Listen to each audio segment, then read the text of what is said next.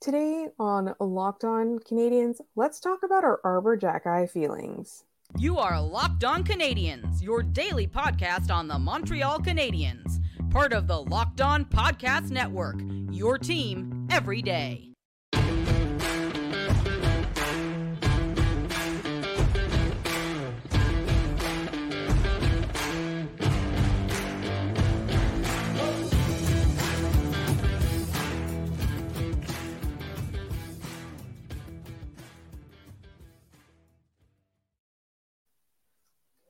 Hi there, everyone, and welcome to episode 932. This episode is brought to you by birddogs.com. Go to birddogs.com/LockedOnNHL or enter promo code LockedOnNHL for a free water bottle with any order. You won't want to take your bird dogs off. We promise you. My name is Laura Sab, also known as the Active Stick, and today I am not joined, as always, by the wonderful Scott Matla, who has the night off. And I'm doing this podcast solo. It is a Friday the 13th podcast. Hopefully nothing goes wrong on the recording. Obviously on Saturday night, which is 2 nights from the time that I'm recording this, Connor Bedard we'll be able to see Connor Bedard in action against the Montreal Canadiens. And I got to tell you, there's a lot of hype. I'm excited to watch him, but I'm not sure what to expect because Chicago is not a great team. This is kind of my impromptu game preview. I think we saw a lot from the Kirby Dach line, and we'll get into that a little bit later in the mailbag as well. I'm very excited to see them in the next game. And obviously, Nick Suzuki didn't have as phenomenal a game as we expected from him in the first one against the Toronto Maple Leafs. But it's not the end of the world because we will, he's Nick Suzuki. He'll be fine. He'll be very aggressive. He'll be quietly intense and aggressive, and everything's going to be okay. But I do want to talk a little bit about Arber Xhekaj. We got a couple of questions in the mailbag about Arber Xhekaj. And also, he's kind of dominated the conversation since that Leafs game. It seems like Leafs fans are filling their diapers about Arber Xhekaj, very much like any fan of the opposing team of the Habs would be. There is a lot of noise about the whole Ryan Reeves thing, all of that. And it brings me to our first mailbag question, which is from our good friend Adam Yu. And the question is, why doesn't Arber Xhekaj get the credit that he deserves? So this question didn't really come from qualifiers. So I'm going to look at it from two ways. One, doesn't get the credit he deserves from maybe within our community, and then from the outside of our community. So obviously, as fans of opposing teams, Leafs fans, Sens fans, Bruins fans, all the annoying ones, tend to see Arber Xhekaj as mostly a goon and somebody who's out to get their team players, who's out to injure, who's out to fight, and isn't really valuable on the ice, or he doesn't have that much value on the ice. And us as Habs fans have seen this differently, obviously. Like, he was a great story. He was an undrafted player. He was known, prior to making the NHL, he was known for being a little bit too much of, not a hothead, but he would never back down from a fight. But he has skill, right? So a lot of times when you have a player like that who's known to be tough, who's known to have that ability to really goon it up, but has skill, you really find them to be more valuable on the ice, and you don't want them to take themselves out of the game. And so I think he did have a little bit of a reputation like that prior to making the NHL. And anybody who had watched him closely, we had a lot of listeners, a lot of friends that we interact with in the community who had watched him closely and said, this guy's going to surprise you. He's not just a goon. He has the ability to rein it in, to control it, and to be just a useful defenseman with no other qualifiers. That toughness doesn't necessarily always have to come into the equation. I think, though, the problem is that reputation kind of has turned into not a lazy trope in the media. Like, I don't think that, it was invented, or like they keep harping on that, but they don't give him the credit that he deserves because they see him more as a tough, kind of a physical player, but not really one necessarily to be counted on in defensive situations, which I think is obviously something where it was very much like, like if a player is an up and coming player and for whatever reason they wear like brightly colored skates this one time, They get known as somebody who like is style over substance, too flashy, not conforming to the game, and then forever, no matter what, if everything they do right for the rest of their NHL career is, correct and exactly and conforms to that NHL boring box, they're still going to be labeled somebody who's too flashy or too style over substance, all of that kind of stuff. Like, I feel like there's something along that line going on with the Arber Xhekaj narratives that we are used to seeing. And that, Adam, is why he does not get the credit that he deserves. But I, for one, am very here for Arber Xhekaj. I'm here for how angry he makes Ottawa Senators fans. I'm here for how angry he makes Leafs fans. I'm here for how angry he seems to have made Ryan Reeves. I also echo my co-host sentiment where we don't have to always make this about the whole Ryan Reeves thing. I think it is a little bit overblown, but like I said, Leafs fans love to fill their diapers over this. I'm not going to spend too much time on them. All of this to say is that Arber Xhekaj has had a very eventful start to the season. I'm here for it. I love him. He's one of my favorites. And we do have another question from Adam U. Maybe this will just be the Adam U segment. Who are the Canadiens' smartest players? Could you share whatever insights you have? So what we hear about the NHL players in general are from people who kind of cover them for a living. So it really depends on how you look at it, right? Like they're not friends with them personally. They are in the dressing room, and players have a very vested interest in putting their best foot forward around media guys, obviously, or scouts. And those are the people that we know, right? Like we don't know their spouses. We don't know other players that can tell us about them. We don't know things like that. And for the most part, that players have to kind of really appear to be professional and smart and kind with media people. And what we have heard is that some people are not necessarily not smart or unintelligent, but aren't necessarily forthcoming and friendly. Like they don't provide any more information or any superfluous words in a conversation with a media member than what is absolutely strictly necessary. So I would argue that those players are probably the smarter ones. They're not necessarily, could be seen as being dull or uninteresting or unintelligent. If you're talking about on the ice, I feel like Jordan Harris is definitely one of them. I also think off the ice, he's one of them. Mike Matheson seems to be pretty smart. Definitely. I think David Savard is probably really smart. He does have a very kind, sort of sensitive persona off the ice. And he's kind of like a little bit of a nerd, but in a good way, that I know. I've heard from many, many people. And I've heard very, very good things about Paul Byron. He's not a player anymore. I like to think that Nick Suzuki is the smartest player on the ice, on the roster. But I think that there might be a little bit of bias there. In terms of who's not super smart, I'm not going to share that. I've heard a lot about a certain prospect from scouts that he's not very intelligent. I'm going to leave that up to everybody's imagination. You can kind of figure that out for yourself. But I'm trying to think who else is there that's smart. I think Carey Price was often thought of as not very smart because he didn't do any talking, but I think he's definitely one of those people. He's in town, by the way. He and his family are in town. I'm not sure why. But I think he's one of those people that really, really does not show his personality in any way, but he's probably quietly extremely, extremely smart. And then I think somebody who doesn't hide it very often. He's not necessarily an intellectual, but he doesn't seem to be ashamed of it in any way, is Brendan Gallagher. He's just out there. He's like, this is who I am.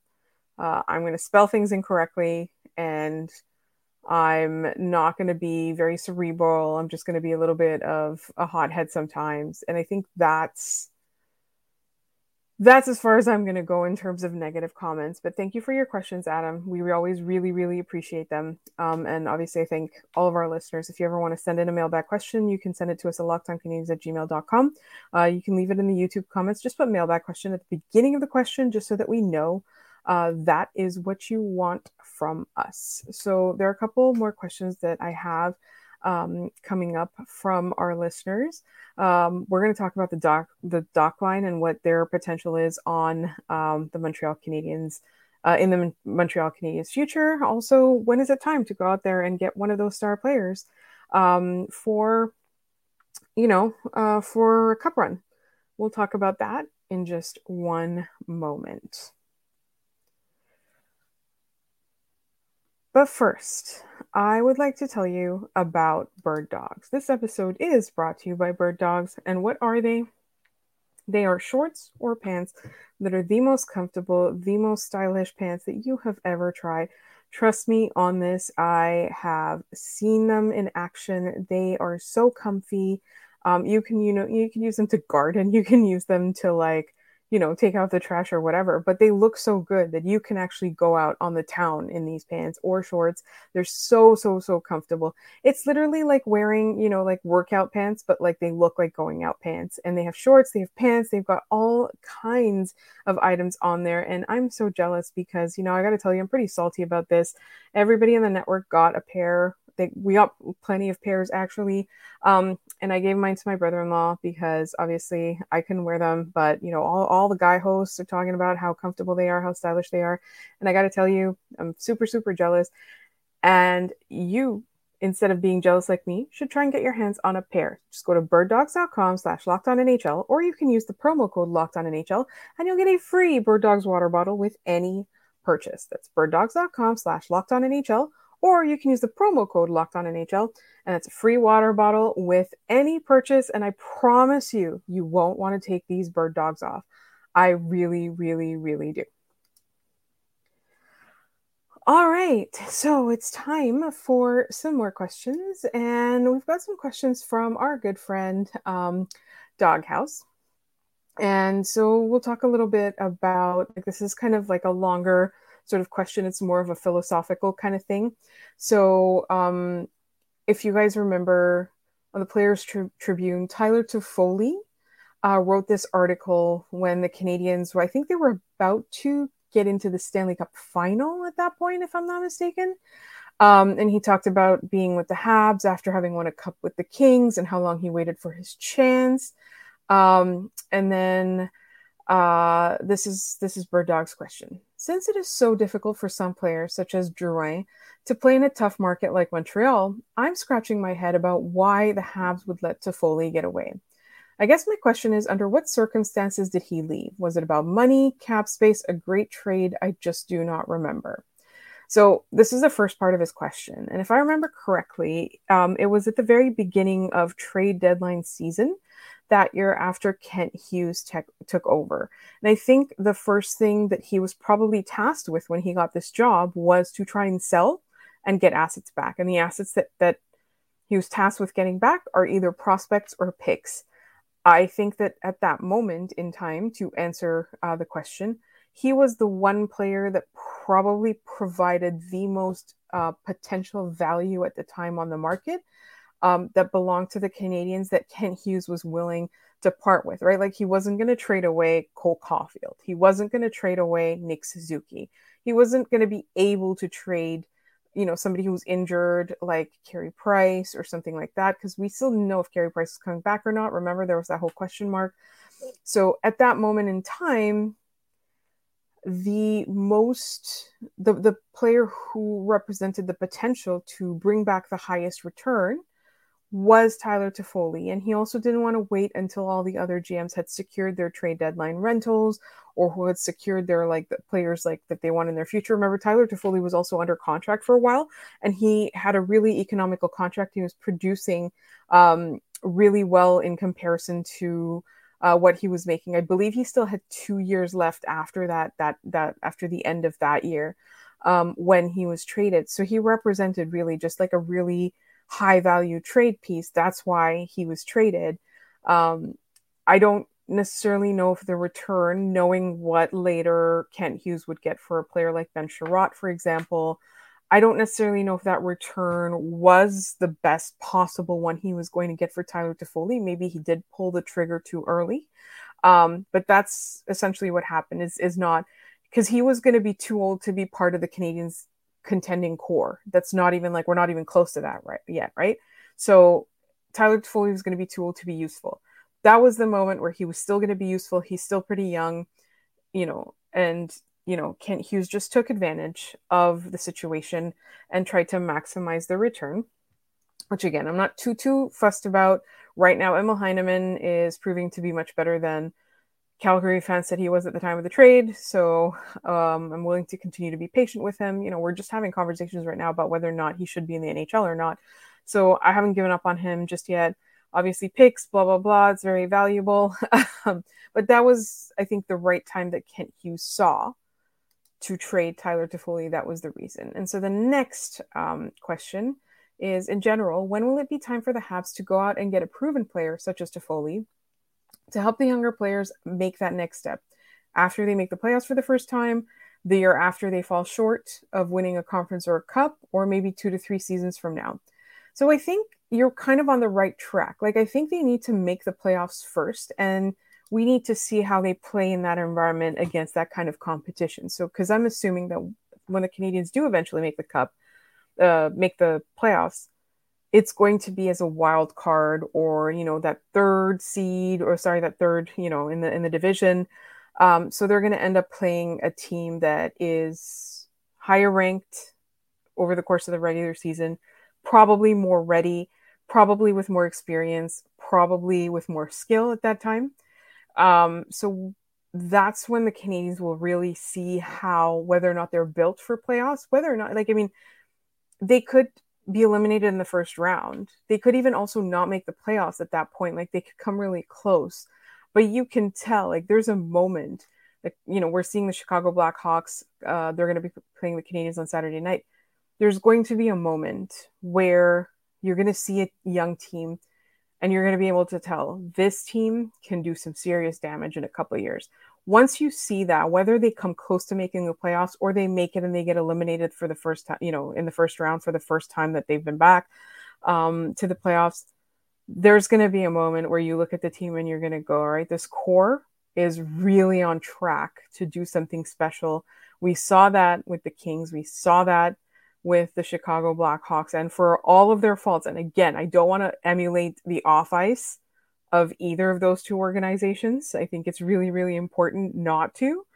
But the on ice product, when you look at it, we all saw it with the Chicago Blackhawks young core back then. There's going to be a moment, and then you're going to see, okay, then it's time to get a Toffoli type player. A real interesting question will be 2 to 3 years from now, who's that player going to be? I really am going to be interested to see. We don't know. Is it going to take 3 years? Is it going to be 2 years? However long it takes. So this is more of an observation. I understand that for French Canadian players, it can be much more of a microscope, which may explain why Drouin was stalling here. But there must be other Canadian players, U.S. international players, that cannot take the focus of the city on the team. This is true. It's not an easy market to play in. And I don't know if for Drouin, it was whether or not he was French Canadian. I think it was because he was hyped the way he was, where he was picked in the draft. Remember, I believe he was a 3rd overall, if I'm not mistaken, by Tampa. Where he was picked, who he was traded for, the hype that was surrounding him, it was always going to be impossible for Drouin. It had a little bit to do with the fact that he was one of the only French Canadian players on the team. So there was definitely more pressure on him to be a star, but it was also just all the hype around him, what he was traded for, all of it came together. And it's true, there's going to be Canadian players or US players or international players that won't be able to take the focus of playing in Montreal. It is kind of a microscope. And I did want to mention as well, this is Doghouse's other comment, Montembeault seems to have the perfect demeanor to handle playing here, especially tough for a Habs goalie. I think so. I think Montembeault has a great attitude, but I also think Jake Allen has a great attitude, right? And speaking of goalies, we do have a goalie question coming. We've got so many questions. I thought I wasn't going to have enough, for this episode. But we've got a goalie question, and that's coming up in just one moment here on Locked On Canadiens. But first, this episode is brought to you by Sleeper. As the official daily fantasy app of the Locked On NHL Network, Sleeper is our top choice for daily fantasy sports, especially daily fantasy hockey. With Sleeper, you can win 100 times your cash in daily fantasy hockey contests. There are so many scenarios. Choose stats like goals, assists, saves, plus minus, and more. You heard me. It is 100 times the payouts on Sleeper. So start paying attention and get your picks right on daily fantasy hockey so you could win big. Use promo code LOCKEDONNHL and you'll get up to a $100 match on your first deposit. Terms and conditions apply. That's LOCKEDONNHL. See Sleeper's terms and views for details. All right, we are now at the end of our mailbag. Well, not the end. We've got a few more questions left. This is the final segment of our mailbag. And so we've got, really quick, we've got a question from, again, Doghouse. And this wasn't really a question. It is like, he had asked about what we were going to do for our 100th episode. And we said we were going to get a special guest. And he had some guesses. He said, I pray it's not Gary Bettman, but if it is, I hope you're tough with him. It is not. So I will say that at least one of these people is a guest that we do have on the list of the people we're trying to get. And then there's one really important one that does not feature in this list. But I encourage all of you guys to try and guess. So this is Doghouse's guess. Carey Price, Michael Farber, Elliot Friedman, Larry Robinson, David Mulder, who's the former doctor of the Montreal Canadiens who recently retired, Saku Koivu, Scotty Bowman, anyone of your family or friends or Scott's family or friends that you knew when you were growing up. And then two throw-ins, Yuppie or my Uncle Peter, who knows more about the Habs history than anyone I know. So at least one of those people is somebody that we're trying to get for our 1000th episode. And then there's one really glaring one that does not appear on that list at all. But those are some really good guesses. And I encourage all of you guys to try and guess. Also, put us in touch with all these people if you know them. Maybe we'll have them all. So this is a totally different question from Grant. After watching the comeback win on Monday night's game, so this would be the preseason, I can't help but feel probably too optimistic. Seeing Marner and Matthews tandem against Caulfield and Suzuki has me wondering, could Caulfield and Suzuki be as good as Matthews and Marner one day, or am I just dreaming? Also, it pains me to say that Leaf players are better than the Habs currently. All the best, Grant. So you're not wrong. The Leafs players are better than the Habs currently. I think it is a little bit optimistic to think that Caulfield and Suzuki could be as good as Matthews and Marner. But that doesn't mean it's the end of the world. It doesn't mean they suck. I just think that Matthews and Marner have unique talents. And they're in a level like just above, right? Like, so like you've got your star players, you've got superstar players, and then you've got super elite players. And I think they're in that high range. And the Montreal Canadiens currently don't have people that are like that. And I think Caulfield and Suzuki, if they were ever to acquire talent at the level of Marner and Matthews, Caulfield and Suzuki would become your second line. But like, I think it's not too optimistic to think that they'll improve and become really valuable. It's a little optimistic to think that they will become that good. But I really appreciate the question because it's so nice to have players where you can even think that could be a possibility. It's been a while since Habs fans have had that. And then finally, this is our final YouTube question. We've got a couple of Twitter questions to get through. I think about 75 points this year is possible. What are your thoughts? So this was in response to us talking about how many points, like in our predictions episode, how many points we thought that the Habs might get this year. I don't think it's out of the realm of possibility that they could get 75 points. I don't think they're going to make the playoffs, but I think, we want to see them get take steps ahead, right? So I don't think it's out of the realm of possibility. I think it is entirely possible. But I did want to focus on a couple of Twitter questions before closing this episode. We've got a question from Jay. In your opinions, what goalie do you trade at this point? Allen, Montembeault, or Primo? And what's the lowest trade you take for them? So I said I'd trade Primo. But a lot of listeners took issues with that. I think Allen is probably the one that will probably fetch the highest return for a team looking for a backup. What's the lowest trade you take for them? The market right now is probably not great for a goalie. I don't think it's going to improve unless all of a sudden all the goalies get injured and teams get really desperate. For teams that are headed to the playoffs seem really desperate. Like, honestly, I would want a serviceable pick for one of the goalies. We've got one from Kirby Doc #1 fan. Am I the only one that sees the Doc line as the future #1 line? I think the fact that that's even a question is such a luxury, because we saw in the first game, at this point we've only had one game, but we've seen the Doc line do some serious damage, and we've seen them come together and click. It's been really exciting. It's been really interesting. It's much better than we thought they would be. It's very exciting to see. So it is possible that they become the first line. I don't care who they play on the first line, but the fact that, like, the Canadiens, after having, the opposing team's best defensive matchups against that, whoever the top line is, whether it's Suzuki Caulfield line or whether it's the Kirby Doc line, there's another line that's like right there at that level. Not against the opponent's best defensive players. Like, I think that's such a luxury to have.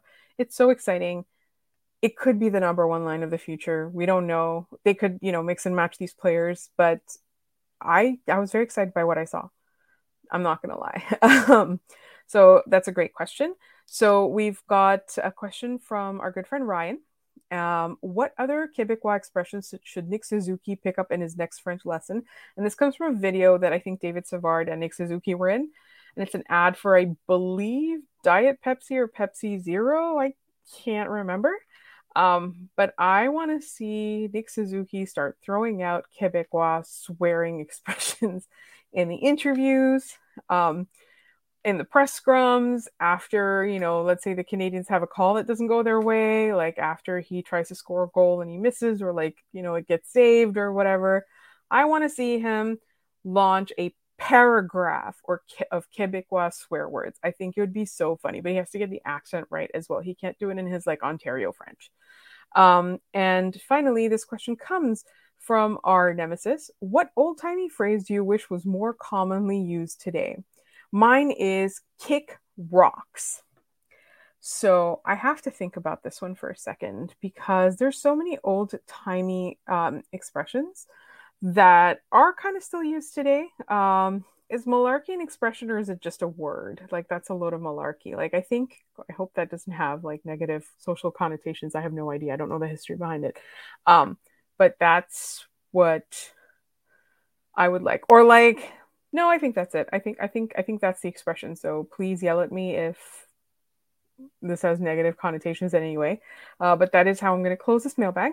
I want to thank everybody for their mailbag questions. I want to, remind everyone that we are here for you 5 days a week. Scott's going to be back next week. We do have a 3 up and 3 down every Monday.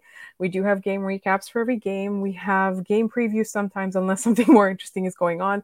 And we cover all the news and notes. So please make sure you are subscribed to this podcast wherever you get your podcasts, as well as on YouTube.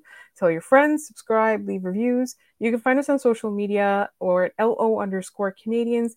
And you can find me at The Active Stick everywhere. You can find Scott at Scott Matla, not at the Scott, at Scott Matla everywhere. Again, if you want to leave mailbag questions, lockedoncanadiens@gmail.com, or in the YouTube comments, just put mailbag question at the beginning, or just mailbag, just so that we know that it's a mailbag question, not a comment in response to a video, or, you're starting a discussion with your fellow listeners. Thank you so much for listening, and we will talk to you next week.